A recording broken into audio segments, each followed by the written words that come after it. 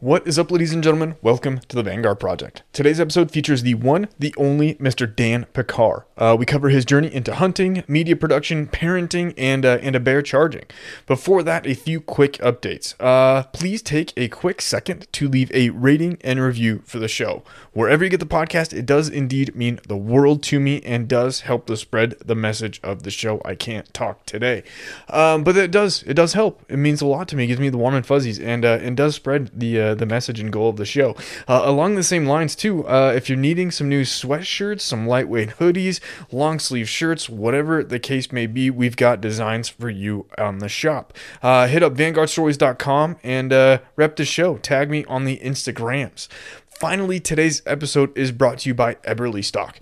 I do indeed also spend my fair share of time outside, camping, hiking, snowshoeing, whatever the case may be, all of the fun things. And one thing that I honestly I can't live without, and that's my Bruno hoodie. They're a lightweight, stretchy fabric that makes for a perfect layer over a t-shirt to help wick the sweat away. It gives you just a little bit of that extra warmth when you're out pushing yourself. And it's sweet too because they come in a variety of Eberly Stock's camo patterns as well as a few solid, which is great for everything from hunting, hiking, all the stuff outside. I wear mine to the gym occasionally as well, and honestly, they've got me wearing camo in public, so I'm definitely that guy, but they're so damn comfortable. So be sure to call Tucker at the retail store, get squared away, let him know the Vanguard Project sent you, and yeah, I think that sums it up. So let's roll. This was a fun episode. I enjoyed talking to Dan, so let's hit it.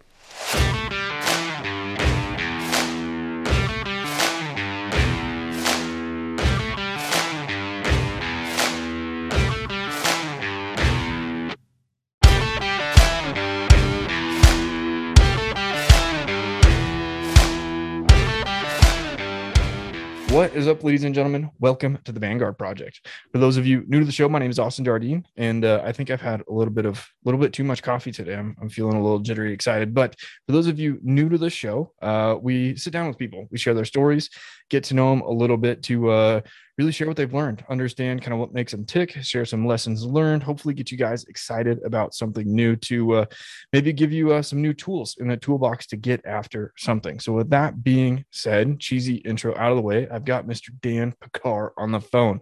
Dan, I'm excited. I know that you and I connected really briefly. I think it was at the Total Archery Challenge, or I was at the Total Archery Challenge, and Scott introduced us, got us connected over email. And I think, we kind of postponed it because I know that you are a super busy dude when it comes to season or the hunting season. So I kind of waited to bug you until I think everything had closed. So I'm excited, and I appreciate you hopping on with me today. Absolutely. Thanks for having me. It's always fun to get on and see where these conversations are going to go. It seems like I've done 6, 7, 8, or 9 or so, and they always go a different direction. So that's always fun. Yeah, that's good. Well, I hope maybe we can take a different direction. Keep it fresh for you. Absolutely. But for people who might not know you, do you mind just giving an introduction of who you are, and then I'll just politely interrupt along the way? Yep, you bet. My name is Dan Pickar. I work for Eastmans hunting journals and bow hunting journals, and I do a lot of everything here at the company, kind of a little bit of everything. And you'll probably see me on the TV show, YouTube videos, gear reviews, articles in the magazine. It's all a lot of fun. It's a great variety, and it never gets old. So yeah, I wish I had a job title I could tell you what I do, but it's kind of jack of all trades. You're the catch-all. Yep, exactly. That's awesome, man. So did you grow up in the hunting space at all, the outdoor space, or was that something that you developed over time? Yeah, I was really fortunate to grow up in Northwest Montana and live out in the country. We had 10 acres, and we bordered the Forest Service, indefinite amounts of national forest land to play on and hunt on. So I was really lucky. When I was young, I think I caught my first fish when I was 2 and shot my first squirrel when I was 5. So that's when it started for me. That's funny. So growing up in the outdoor kind of space, did you have, I guess, this sense of, wanting to do what you're doing now, or did you kind of grow up and think, oh, I'm going to be an astronaut or a firefighter? I mean, did you have a path that you wanted to go down growing up? Yeah, it's funny you say that. I always loved to video our hunts and all the family stuff that we used to do as a kid. I was just obsessed with filming everything we did, from gopher hunting to squirrels and antelope hunting and everything growing up. But I never really looked at it in the way that I would be lucky enough to have a job doing that. And so I didn't really dream in that regard, Okay. that I was going to be a, professional hunter or whatever. My goal when I was a kid, I was going to be a game warden. That Yeah. that was going to be my avenue to work in the outdoor world and be outside every day. Of course, I didn't really know what it all entailed when I was in middle school. Sure. But as I went into college and I kind of found out, I job shadowed and I was like, maybe game warden isn't right for me, because it turns out you don't really get to hunt very much if you're a game warden, Right. or at all. It's your busy time of year, and you're not hunting during that time of year. You're too busy with work. So that ultimately probably was what shied me away from it. Yeah, fair. Okay. So I'm thinking about something. So you said that you had enjoyed, doing the videoing of all of your hunts, whether that's, going with the family, ground squirrels, whatever the case may be. As a kid, I think that everybody has that fascination with capturing everything, right? Like I know that when I was in high school, I was very interested in doing all of the commercial editing for our school news, right? How did you kind of foster that, right? And I'm asking so that if there's a kid listening that's like, oh man, like I love doing that same thing, and I've heard of Dan, and how did you think about maybe transforming that into something of production value? Did that make sense? Yep, absolutely. Back then, you had to do kind of your own digging and your own research. There wasn't YouTube, when we Sure. were kids. And so it was way harder to learn on your own. So I would talk to people. I think I remember even buying some VHS tapes on video editing. I looked for resources, and probably when I started getting into it, or I was old enough to understand video editing, it was probably late 90s. And so the internet was a thing. And so like forums and stuff, I could get on forums and learn about it, and then download editing programs, or buy them, or I don't even remember what I used back then, and then just play on them until you figured it out. But there really wasn't a lot for tutorials or YouTube back then. You could buy some books and stuff, but yeah, I just kind of fiddled with it until I figured it out. And it, just like anything, it started out very basic, which you got to start somewhere. Right. And it kind of developed from there. And then in high school, I did some media stuff. I think I did a video editing class, but when I ended up in college, media arts was a minor. So Yeah. that's where I really dug into it more and got actual professional training on, Final Cut and Premiere Pro and all that stuff to really take my stuff to the next level. Because before that, as a kid, I mean, you're basically slapping clips together and putting music over it.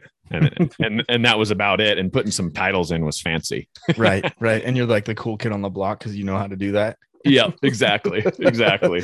That's awesome. So did you continue doing all the video stuff and editing and kind of compilation of things through, you said, middle school, high school, and then into college? Or was there kind of a stopgap in between? No, there wasn't any stop gaps. I mean, probably in high school is where I really took off with it, and the resource was there, and I had my own computer finally. I mean, back then, a desktop computer was $1,500. A laptop was 2,000. Yep. It was really expensive. So I didn't have a lot of that resource until I was in high school, I would say. Okay. And as you're working through, kind of, I guess, did you have how do I say this, kind of like a theme that you're trying to go for? I mean, were you solely dedicated to capturing your guys' hunts, or were you kind of expanding out into, I guess, other genres? Outdoors in general. In high school, I had a buddy. It's funny. He films for me now. He's more reserved and laid back, and he won't really go out and hunt much by himself, but he would follow me around. And, if I was hunting, he would go hunting with me. And it kind of turned into if I was hunting, he would bring the camera and I'd say, "Hey, Tim, film this," or "Let's do this." And we filmed everything from fly fishing. I did a lot of fishing videos to, squirrel hunting, and then all the hunting stuff beyond, and a lot of waterfowl. That was a big transition. Okay. From high school into college. I was a waterfowl nut back in the day. And so we did a lot of ducks and geese, and Tim just filmed because it was entertaining, and he'd come along and do this stuff. And he didn't really have to do anything but just point the camera and watch me be an idiot. That's fun though, right? It's just kind of wandering out and taking pictures, and you're like, man, this is going to be goofy. It's crap. Yeah. And I was always doing crazy stuff. And I think he got as much entertainment out of it as anyone would for just like watching me do dumb stuff. But the cool thing is, we caught a ton of fish and we killed a lot of birds and videoed a lot of cool action. And I still look back at some of this old footage that I took 15 years ago. And I was like, man, that was a good memory. That was a lot of fun. I'm so glad I captured that on video. And I don't think too much about it like that with waterfowl anymore. I'm so into bow hunting now, and I still love waterfowl, but it's definitely on the back burner. Yeah. But it's cool to have those memories from 15 years ago, 20 years ago. Yeah. Yeah.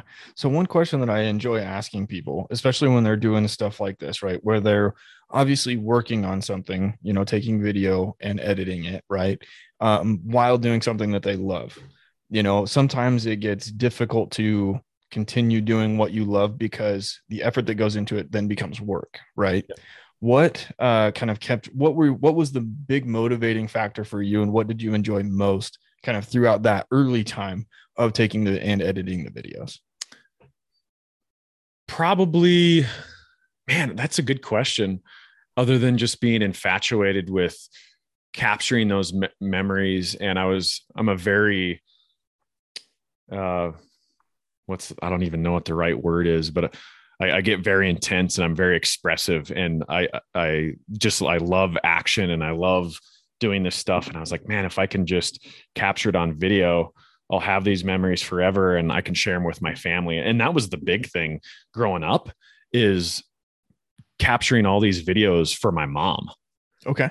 Because memories for her. And she's like, well, make sure you take a lot of video and pictures. So, you know how moms are. Yeah, I do. That's awesome. Okay. Yeah. So it initially started just for family memories. Is how that all started. And I would say too, growing up, we watched a lot of hunting videos. Okay. And I think like some of the first stuff that we watched were like the Monster Buck series, the Real Tree stuff. Yep. With Jeff Foxworthy and T-Bone and all those guys. And so they're out there having fun. And that kind of inspired me too, to go out there and just have fun and film hunting. And it was a lot of fun. They were doing it. I was watching it, and I wanted to do it too. Yeah. So did you draw so obviously you drew a lot of inspiration from them. Were you, and this is kind of a fun question because again, kind of coming from the perspective of, hey, if there's a kid out there that's listening, or a guy out there that's listening that wants to go do this, right? Were you trying to emulate Jeff Foxworthy and those guys? Or were you like, okay, cool, they're doing this, but I can do it better with my own flair? Yes, absolutely. I wouldn't say try to copy them. There were a couple like one-liners that I still remembered that I would copy. The one was, do you remember the T-Bone? I don't know. I don't think I ever watched it. Yeah. Yeah. He had all these crazy teeth he put in, and it's that Travis Turner guy. And he says, Jeff, what part of the deer do the fish sticks come from? Cause he's all about eating fish sticks. And so just like funny one-liners like that. But other than that, I mean, I did my own thing, and I just made, who I was, and just put a little twist on it and went with it. Yeah. As you're like putting your twist on it, how did you go about kind of figuring out your persona, right? Because kind of in the early stages, right, you're still growing up, right? Especially through middle school, obviously high school, college, right? You're growing up.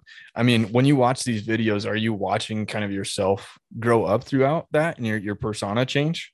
Absolutely. Absolutely. A lot of that stuff, I look back when I was a kid, when I was 10, 11, 12, 13, 14, 15, I was like, now I look back at it and I'm like, man, I was an idiot. So I think it's just a maturity thing. It's like reading old emails or text messages or what is it? MSN instant Yeah, messenger. You're like, yes. oh man. Exactly. That's what it was. It's just a maturity thing, I think.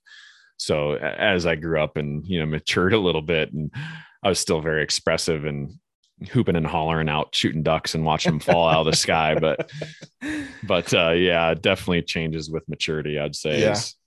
That's funny. So when you got to college, were you said that your digital media was a minor, right? Yep. What were you focused on studying, and were you hoping to turn this, I guess, this filmography into a career at that time?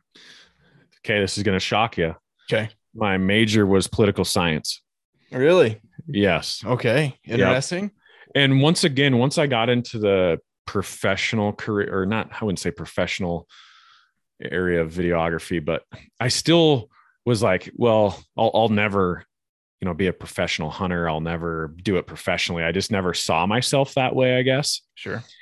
But yeah, I mean, I first did wildlife management, and then I changed my major and did political science. And I was like, well, I don't really know what I want to do with my life, but I'll do political science. And my backup plan is basically to be a high school government teacher or whatever. I didn't really think into it that much, but honestly, my mentality was I can get a 4-year degree and that'll tell employers that I'm trainable, right? Like I have my BA, I'm good to go. That was kind of my mentality.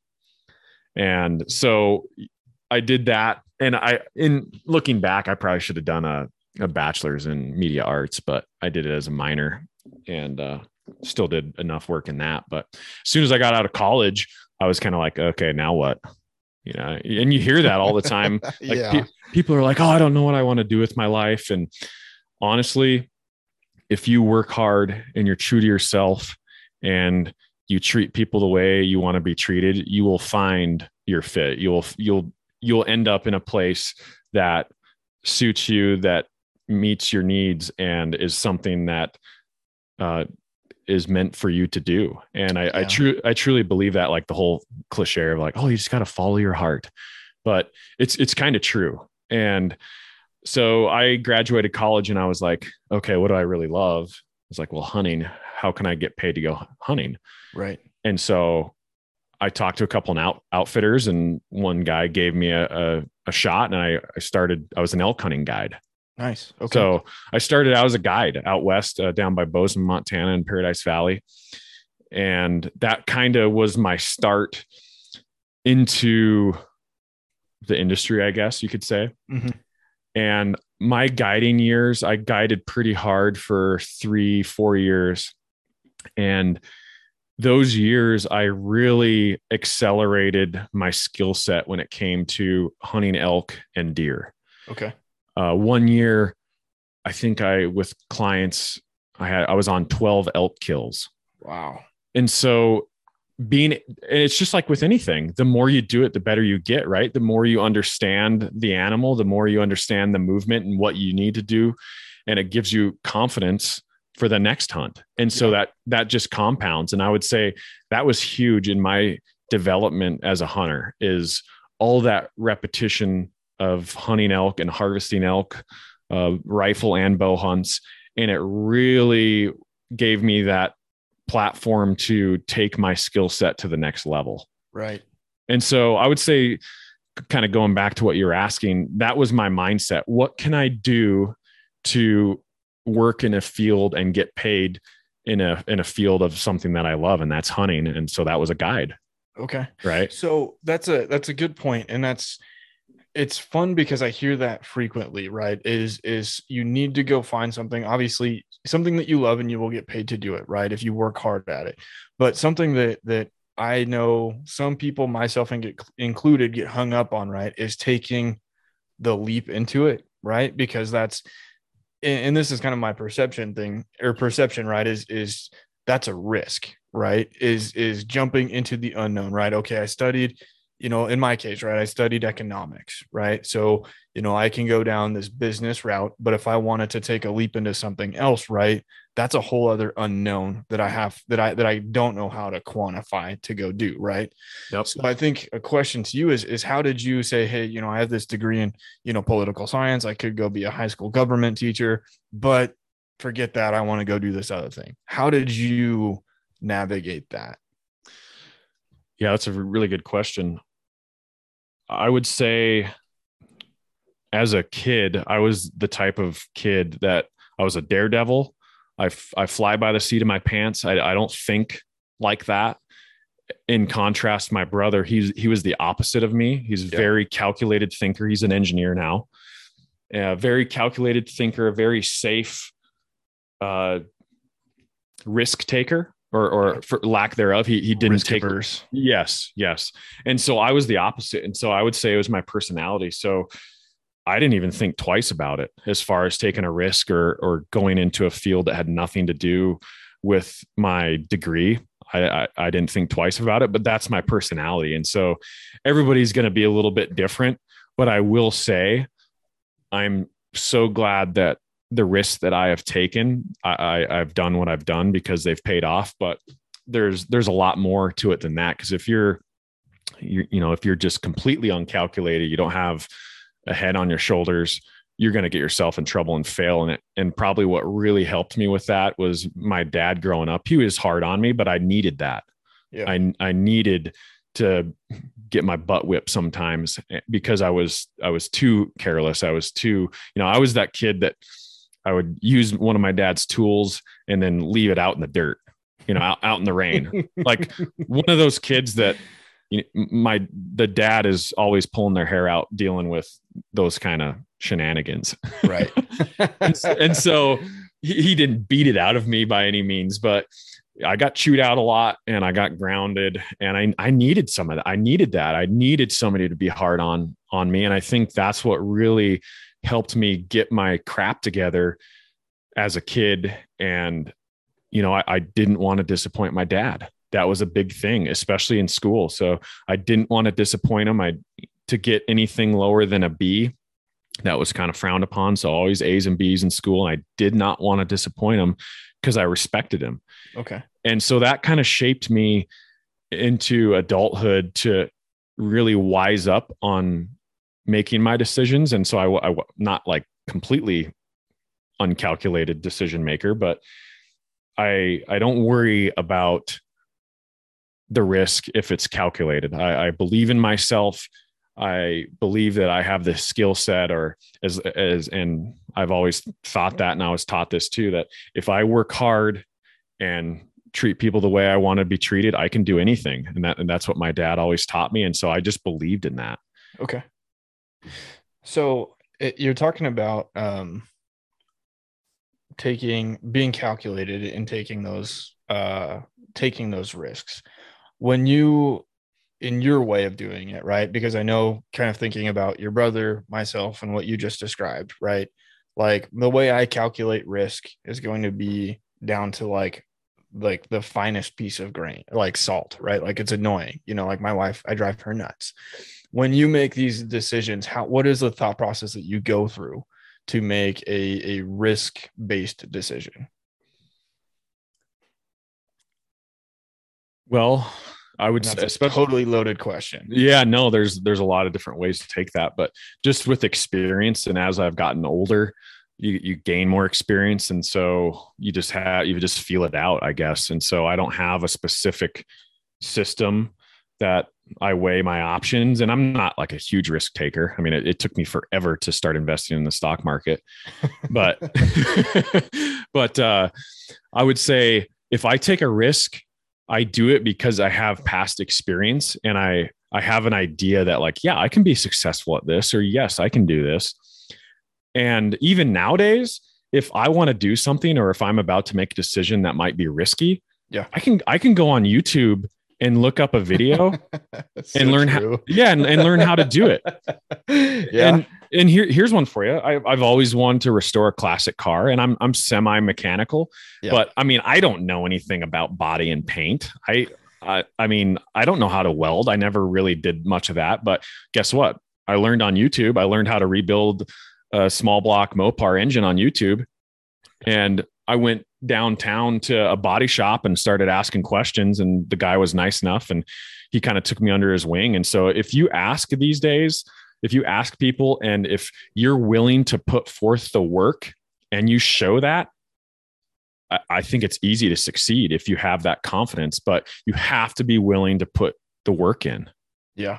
Yeah. That's awesome. Have you finished? Did you finish your Mopar engine? Is it all done? Oh yeah. No, I finished the car as a 71 Plymouth Duster. I put a 360 in it. I pulled a 360 out of a van out of the junkyard and rebuilt it and slapped it in there. Nice. And I did all the body work and painted it gold with a white stripe and a white vinyl top. I mean, it's awesome.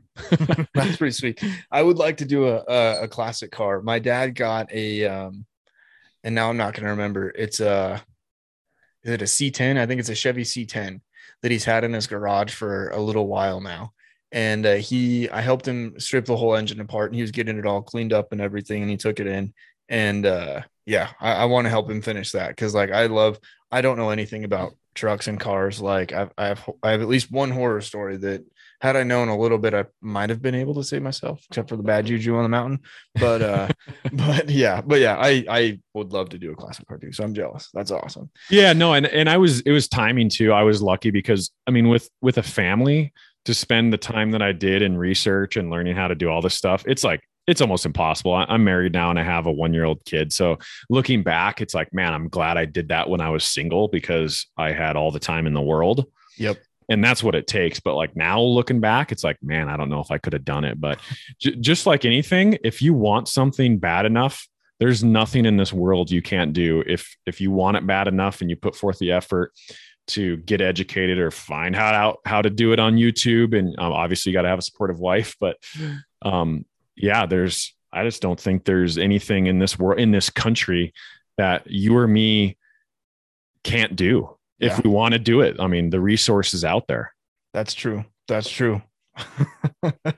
Okay. So you started guiding. How long were you a guide for? I don't think I know that. Yeah. 3 or 4 years. Okay. Yeah. So, go ahead. No, 3 or 4 years. And it's kind of funny because I look back and you're going to ask me how I got my job with Eastmans, I'm guessing. Eventually. Yeah. We'll get there. But no, it's just funny how it all panned out and whether you want to call it luck, whether you want to call it a God thing, in which I'm a believer. And I think that was something to do with it. And I truly, whether you want to call it karma, if you live your life right and you treat other people the way you want to be treated, doors are going to open. And so, yeah, I guided for 3 years. And after the first year or two, I had return clients and we hunt together every year and kind of just expanded. And I guided for a couple different outfitters and, it was awesome. A great time in my life, a transition period in my life. But once again, I learned so much about hunting and sealing the deal on elk and deer, which really prepared me to do the job that I do today. Yeah. Yeah. I'm not. So I think I was telling you before I hit record that I'm kind of a rookie when it comes to hunting. And I know what guiding is and kind of generally how it works. But in order to become a guide, it's pretty intensive, isn't it? No, I'm not really. I mean, there's a guide license that you have to get and you got to take a test and it's not that big of a deal. Okay. But yeah, I mean, if you want to put forth the effort, it's not hard to get a guide license. If you got to have experience and stuff. And it was kind of easy for me because I lived my whole life hunting and fishing. And so I met all the qualifications pretty easily. But for somebody, if you don't have a lot of hunting experience, I mean, it might be a little more difficult because they do look at that on your application. You have to have X amount of years hunting and, take the test and everything. So Sure. Yeah. And I imagine if you're new to hunting, you probably don't want to be a guide. Yeah. You probably don't know what the heck is going on. Right.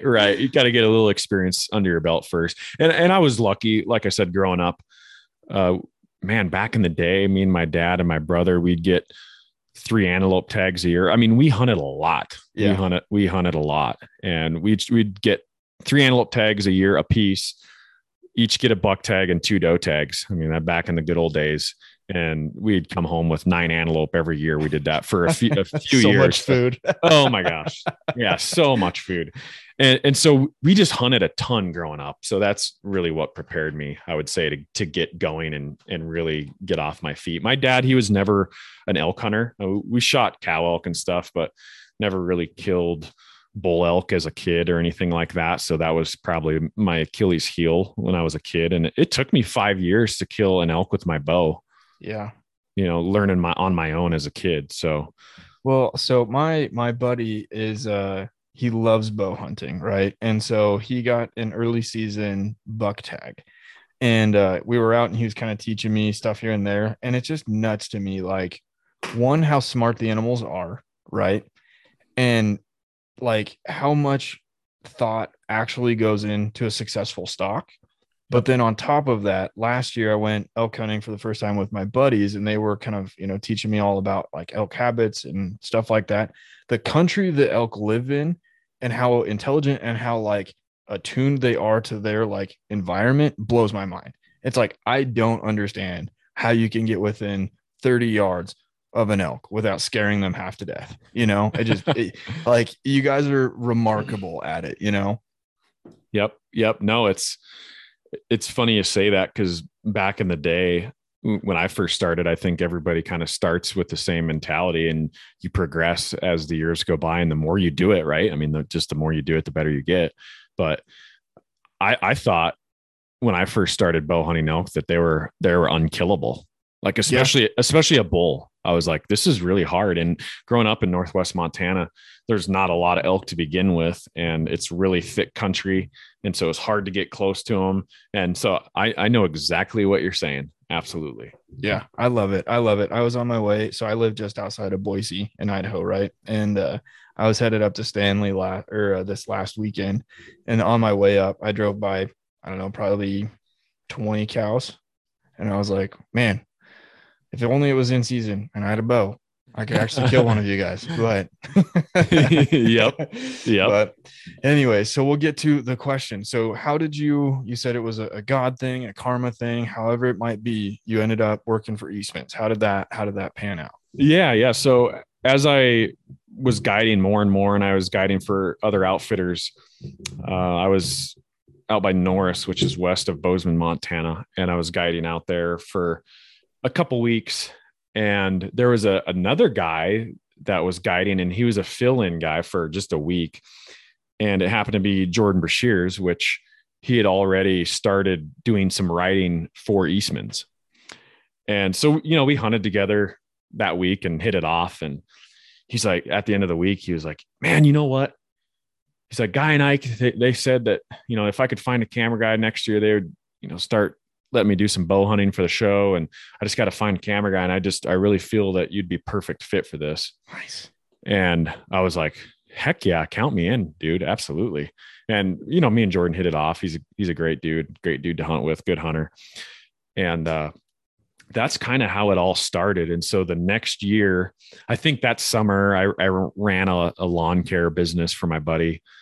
And that next fall, we hunted basically September, October, and part of November, a lot of days in the field, a lot of days. Yeah. I was single at the time as well. So you could get away with it. Oh yeah. I hunted so many days. Yeah. And I think we got 6 kills on video and a bunch of episodes for Eastman's Hunting TV. And that year I drew a Wyoming tag and I killed a 200-inch buck with my bow. Nice. And that probably impressed the boys a little bit that you could get up on them. Yeah. They're like, okay. And then after the season and we got all those kills on video and made those shows and stuff, they're like, okay, this kid's the real deal. And Ike called me and he was like, hey, you want a job and come down here and work out of the office full time? And I was like, yep, I'll be down. Just tell me when to be down there. I'll be down there. So it was literally that. And so I would say networking and just right place, right time, and knowing Jordan, and he was already doing some work for Eastman. So And at the time too, Eastmans were basically in the search for somebody that was specializing in the archery and the bow hunting stuff. Sure. And so that's obviously plays a role in the timing as well. Yeah. Yeah. But That's awesome. yeah, right place, right time. And once again, I never, as a kid, was like, oh, I'm going to work for Eastman's one day. And, I grew up watching Gordon stuff and Guy and Ike hunting. I watched all that stuff growing up, but I never was like, oh, I'm going to work for them, because I was like, there's nothing special about me. Why am I going to get a job with them, or why would I ever, be able to do that? But yeah, I mean, you don't have to think you're special. It's a work ethic. If you want to work hard at something, like I said before, I truly believe you can do anything that you want to do. Yeah. So I feel like I'm going to ask this question, but I feel like I probably already know the answer. So, given kind of what you just described, what would you say has been the most beneficial thing for you kind of throughout your life, whether that's, or the thing that's helped propelled you forward, whether that's work ethic, right place, right time, karma, whatever you want to call it, the God thing, kind of like you referred to it. What would you say has helped propel you and push you forward? My dad. Yeah, he's probably the number one thing that helped me develop into a mature person as a teenager. And he gave me that confidence, yet he was hard on me. And I still think back, I'm like, man, I hope I can be as good a dad as my dad was to my son, who's 1 year old. But I think truly just the parenting my dad, he just did it right, I think, and really prepared me and my brother to be successful and to have that confidence. Yeah. Okay. Yeah. Yeah. So with that being said too, kind of, I know that there's a lot of parents that, do listen to this that have kids. What are some of the things that you hope to teach and share and show your son, kind of like what you said with your dad, impart? What are the things you would like to impart on your son that you've learned? Yeah, absolutely. I'm glad you brought this up, because I'm still growing with this. And like I said, I have a 1 year old boy. And so I'm developing and growing as a father as well. And I'm realizing too that it's not all about what I want to do anymore. And so I have this little boy that I want to try to be as good a dad as I can be. And so I look back at what my dad did with me and my brother, and it's like, man, my dad was so selfless. He took me and my brother everywhere. If we wanted to go fishing, he took us. And he loved to do it too. And so he just spent that time, and that's huge with a child, is spending time with them and just being there for them. I think that's just huge. And so I always want to strive to be there for my boy Dean and take him hunting and fishing. And I got 2 step kids too. One's Blake, he's 12, and Callie, she's 9. And especially with everything that's out there nowadays with, electronics and all the bad influences out there, Blake, he's like, hey, I want to go. Can we go fishing this weekend? And it's like, if I have other things going on, it's like, okay, I'm going to make time that we're going to go fishing, because he's into it right now. I want to just feed that fire and just feed that addiction, hopefully. Yeah. Right. And if he has that interest, I want to do it. I just want to be there and take him and do it, because that's what my dad did. So, and that's something too that I just want to get better at. And I just want to try harder with it. And it's made me realize too that, okay, I have to kind of adjust a little bit and really be there the rest of the year, especially since my falls are so busy. I'm not around a lot. Right. I really have to be there for the family the rest of the year and just give my time to the family. I love that answer. I love the prioritization of the answer. Right. I think that's something that, so like, I don't have any kids, but I've been married for just over 1 year now. Right. And it's really funny, because like when you get married, you're like, it's so easy to make, priority for family and these things and whatnot, but then you kind of get comfortable with it, and then you start to lose focus of priority. At least I did. Like, it was kind of funny, because I kind of did with a podcast recently, where I was so invested in what I was working on, and we had a conversation where it was like, hey, refocus. I was like, okay. So I love the answer, right? Is keeping what's most important in front of you. Yep. So yep. Absolutely. And another thing about me is I hate failing. And I do not want a spoiled brat kid. I do not want a hellraiser. I don't want a kid that's, going to be a turd in society when they're older. And that's like a huge focus for me. And I know for that not to happen, you can't ignore your kids. You have to just spend the time. It's a huge time commitment, but that's super important to me. And so I just have to keep my focus on it. And it's easy for me to keep my focus on it because I'm so serious and I want to do the best I can for Dean as he grows up in this twisted world that we live in now. Right. I feel like even nowadays for kids, it's way harder than it was in the 90s when we were growing up. Yeah. Yeah. I know. I don't know. I've seen stuff on the news and social media, and you're like, I would not want to be a child right now. Like, it would be so confusing. Yes. Yep. 100%. And so I think that's just another example of we, as parents, we have to be even more in depth and more tuned in with our kids now than 20 years ago because of all the negative influences and the confusing things that are out there nowadays. Yeah. How have you, and this might get personal, but I'm curious because, at some point I would like to have children, and the world I don't think is getting any less twisted. How do you approach that with your kids, or how do you navigate some of like the hairier topics and weird things? Is there like a tack that you've learned to help kind of have those conversations and be a more cohesive family? Yeah, I'm lucky too that my stepkids, they're really good kids. Yeah. And Blake, he just doesn't want to disappoint anybody. So he's an easy kid. Callie, she's a little more of a rebel, and she's still young enough where she hasn't really been inundated with garbage, with, media and all that stuff. She's just getting to that age where she's like, Dan, do I look fat? And so she's getting that, that image issue that girls, every developing girl runs into some sort of image issue. It's a part of growing up. Yeah. And so I think just being supportive and, it doesn't matter what anybody else thinks. You should be proud of who you are. And, she's all about working out and she likes hiking and all this stuff. And so it does come easier for her.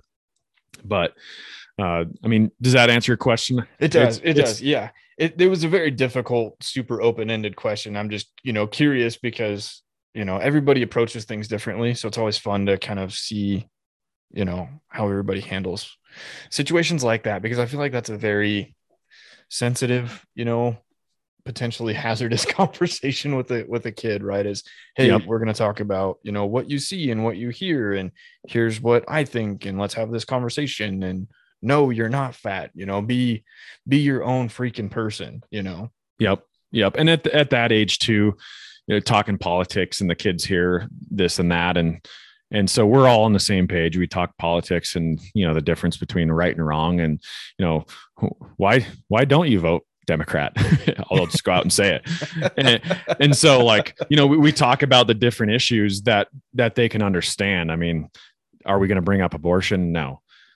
And it hasn't got there yet. Yeah. But that's fair. Yeah, but there's still things that we do talk about. It's funny. I joke with Blake too, and I don't joke with him, but I'm like, so how many girlfriends you got there, Blake?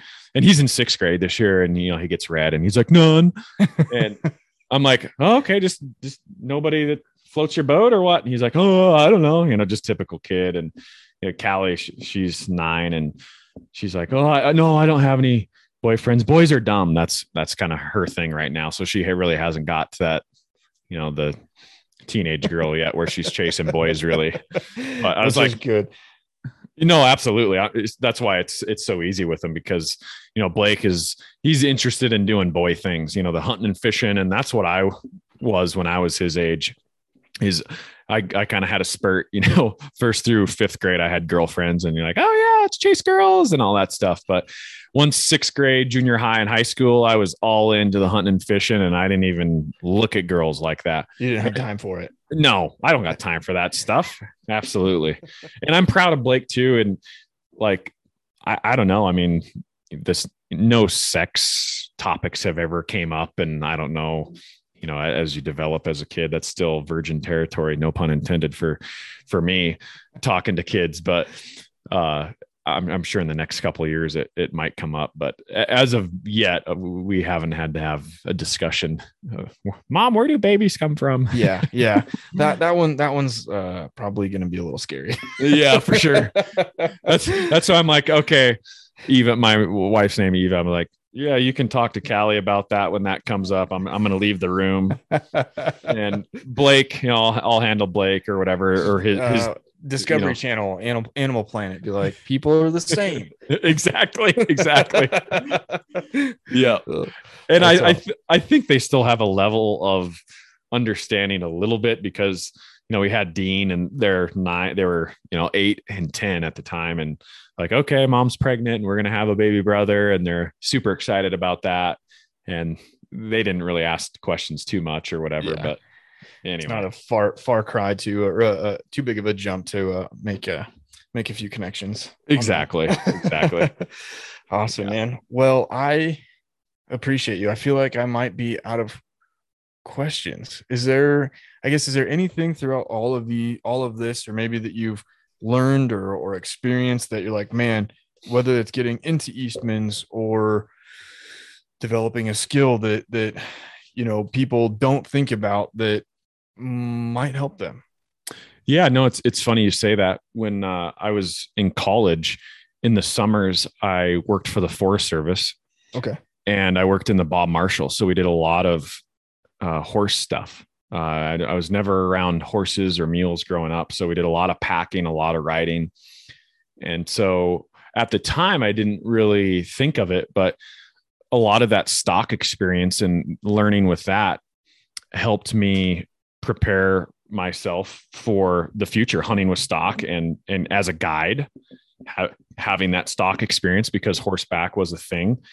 And so that helped me develop my skill set without me knowing it. And Boy Scouts as well. I was very active in Boy Scouts growing up. And I mean, heck, back then, we did 100-mile hikes in the Bob Marshall. We did a 50-mile float on the Missouri River. I mean, stuff you don't hear about the Boy Scouts doing anymore. Yeah, right. Yeah, we were a pretty rough crowd back then. And a lot of that just wilderness survival and how to start a fire out in the woods. That prepared me too. Just the outdoor lifestyle, just kind of everything that I could possibly get involved with that had to do with the outdoors. I got involved with it. And having all those little skills prepared me to be a hunting guide, to have the ability to take care of someone, a client hunting out in the woods, as far as, I mean, are we wet? Do we need to build a fire and dry out? It's a stock experience, safety, all that stuff. And which further prepared me for my job here at Eastmans, because a lot of my job is out bow hunting out in the woods, whether it's a horse hunt or a backpack hunt. I'm out there all the time. And so the backpacking, the camping, the fire starting, the living in the woods is an afterthought for me, because I started doing it when I was so young with the Boy Scouts and then in the Forest Service.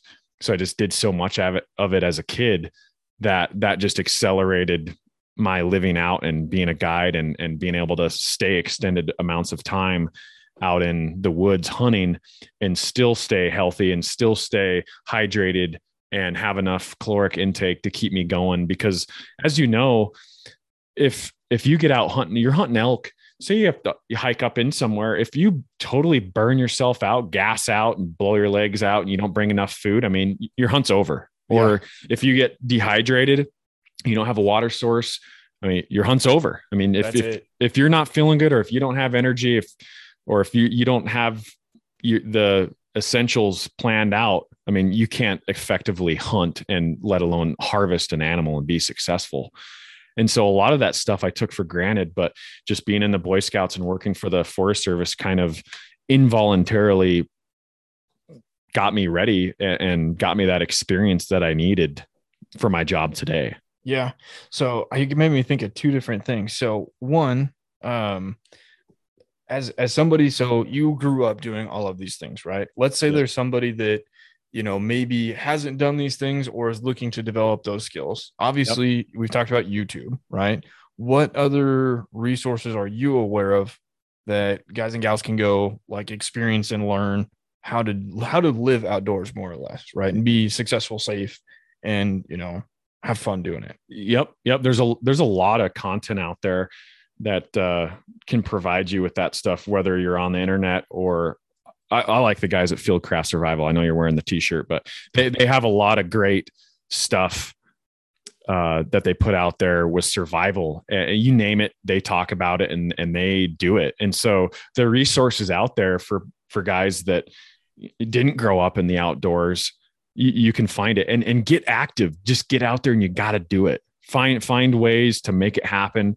They have Western hunting classes that guys come out and they do, hiking and glassing and all this stuff to basically teach guys that maybe didn't grow up with that lifestyle to give them all those skill sets and just get them that hands-on experience. Because I would say that's the number one thing is that hands-on experience. Yeah.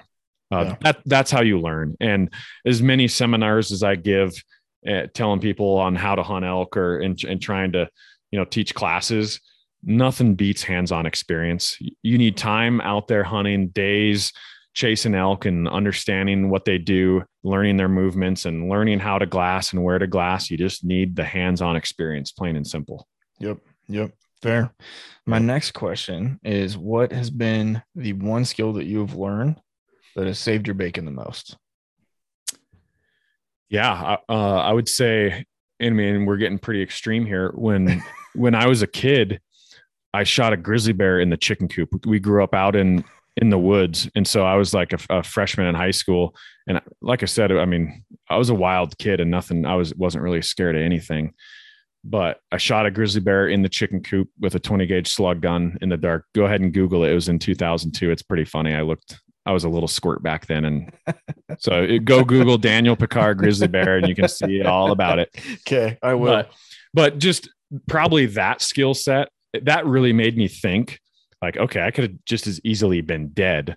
And so it made me think, what do I really need to do to prepare myself in grizzly country?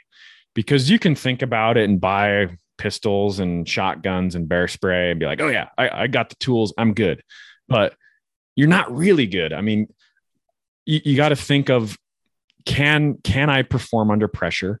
I mean, how long does a bear attack take? It takes 2 seconds. And so in reality, if you want a chance at a grizzly bear, especially if you're in grizz country, just to get your gun out of the holster, that takes 2 seconds. Yeah. And so it gave me that perspective on, okay, what do I really need to do to be prepared? And so fine tuning my skills and practicing. I have a YouTube video up of, could you survive a bear attack? And we shoot at rolling tires. So I roll these tires down the hill and, can you hit a rolling tire? It's like, holy smokes, I couldn't. It's hard. It's really hard. And this all kind of was spurred a few years ago. I was black bear hunting and I didn't hit this bear lethally. I went back the next day and he charged me and I shot him point blank in the forehead with a pistol and killed him. And the only reason I was able to pull that off is because I mentally prepared myself. Yeah. I because of the experience before. But say you haven't been charged by a bear before, you can still prepare yourself for those scenarios mentally. Yeah. Because you're always thinking about like, okay, how fast can I get to my gun? Where's my bear spray? Okay, say I'm up somewhere, I have a pistol and bear spray, but I got a 25-mile-an-hour wind. Am I going to effectively be able to use this bear spray? Probably not. And so anytime I run across bear tracks or I'm in the timber, I'm in terrain that I can't really see within 50 yards, my pistol comes out. There's one in the tube. My finger's off the trigger. So all I have to do is pull up my gun and shoot the bear. Because just to get the holster or your pistol out of your holster, I mean, if you have a chest holster, that's great. That's what you need is a chest holster or something, some sort of rigging that's very efficient, because just getting your holster out, I mean, you could be bear bait by the time you just get your pistol out. So thinking about those things and really trying to prepare myself. I would say that's the big one. And then testing my abilities on, shooting those tires. Yeah. And that really just showed me how unprepared I was. Yeah. And so I was just like, okay, I really need to take my preparedness for a charging bear to the next level. Interesting. That's a good way to think about it. Cause I'm hearing one, mental preparedness for sure, but then also pressure testing.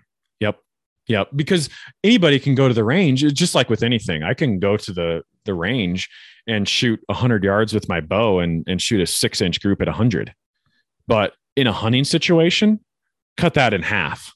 Yeah, so, right. Well, because your heart's racing, you're excited, you're shaking, wind, all the other things. Absolutely. So, and the same thing goes with pistol shooting. Yeah. You can take your time and you can shoot a good group at 20 yards with a good pistol. And you're like, oh yeah, I'm good. But let me tell you, you're not really good, because when you're rushed, your heart's beating and you have to like hurry and shoot. Guess what? You're shooting to the right 4 feet. You're hitting the ground in front. I mean, you got to really be focused 100%. And I would say the one thing that I learned with this black bear charge, I snuck in on him and he was 25 yards and I shot him with my bow and I just dropped my bow and I pulled my pistol out immediately. I hit him good with my bow, but he turned up and he spun around and he looked right at me. And he hardly hesitated. Here he come. He was coming on a dead run. And I shot twice pretty quick. And I didn't hit the broadside of a barn at 20 yards. Yeah. And this is a bear that's like coming directly at me. So it's not that hard of a target. Technically, he's not running left to right. So you're not, it's not that hard. I didn't hit the broadside of a barn, and I knew it at the time. I knew it in the back of my mind. I was like, if I'm going to actually put a stop to this bear, I got to wait for that glory zone, that 5 to 10 feet away, where I can really sight his head and make one shot count. You have one shot, because if you have the mentality that you're just going to, pray and spray, you're dead meat. Yeah. You're out of bullets. You have to make every bullet count. And it's like I said, I was lucky and it panned out for me. And I sighted that bear's forehead as he came down, and I pointed. And as he got to about 10 feet, I looked down the barrel of my pistol, and it comes naturally. As long as you practice, you have that muscle memory to look down your sights, and boom, right in the forehead. But you get one chance. And so that was another one. I was like, what am I even doing out here? Like I'm so lucky, number one, but you really have like one chance on a charging bear to make it count. And I don't know if you're off, what if I was off 3 inches and I didn't hit his brain? Right. Like he probably would have got me. Yeah.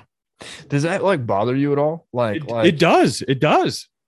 We're helpless out there. Yeah. You really are. I don't care how prepared you are. And there's guys that are getting chomped every year by grizzlies. Mm-hmm. And it's like, you feel kind of helpless. So, I mean, I sleep, if I'm in grizz country, I've got a sawed off shotgun with buckshot. I sleep with that gun at night, because you're sitting there in your sleeping bag or in your tent.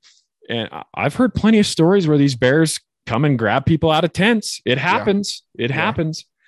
And so, yeah, you can prepare all you want and have a bear charge or two under your belt, but still I'm super nervous out there. I'm still not like, and I think that's the thing.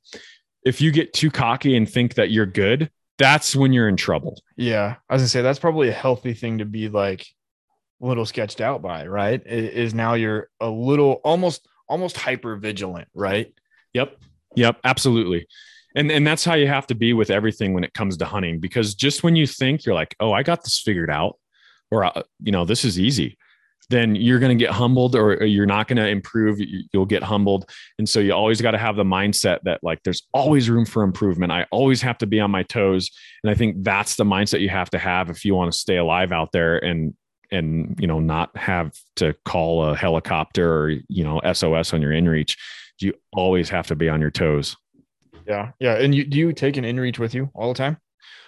Yes. If I'm out of cell service, I'm in inReach. I have my inReach. So, most ridge lines out west, you got a bar of 4G probably. Mm-hmm. But anytime I go down in the drainage, most of the time you don't have signal. So I always have an inReach. Yeah, my wife made me get one last year, I think, because I'd like to go like camping and hiking and all sorts of stuff by myself. And she was like, you need to get one if you're gonna be out there by yourself. Something that I can get a hold of you with your SOS button.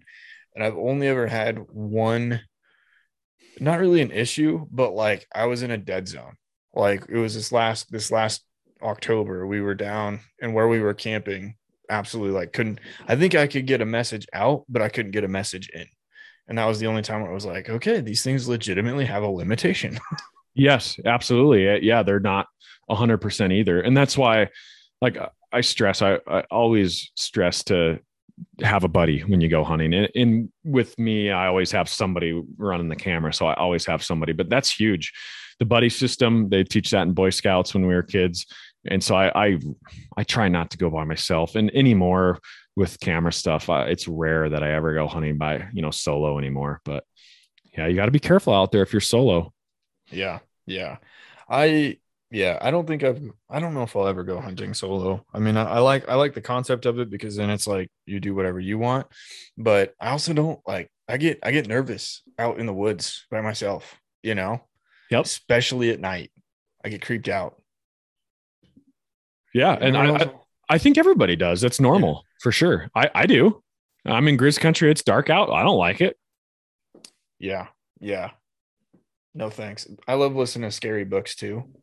Oh yeah. So like that doesn't help, when I'm, when I'm Right. like trying not to think of every scary book and scary movie that I've ever watched. Yep, But exactly. I have to really work at not thinking about bear charges from the past because that could get to you yeah, if you let it and you're in bear country again and you freak yourself out. But once again, feeling like I'm prepared, but you're always nervous and you're always taking the precautions with hanging your food and keeping, meat away from camp and doing all that stuff. I mean, you can do all that. And I think most of the time it works.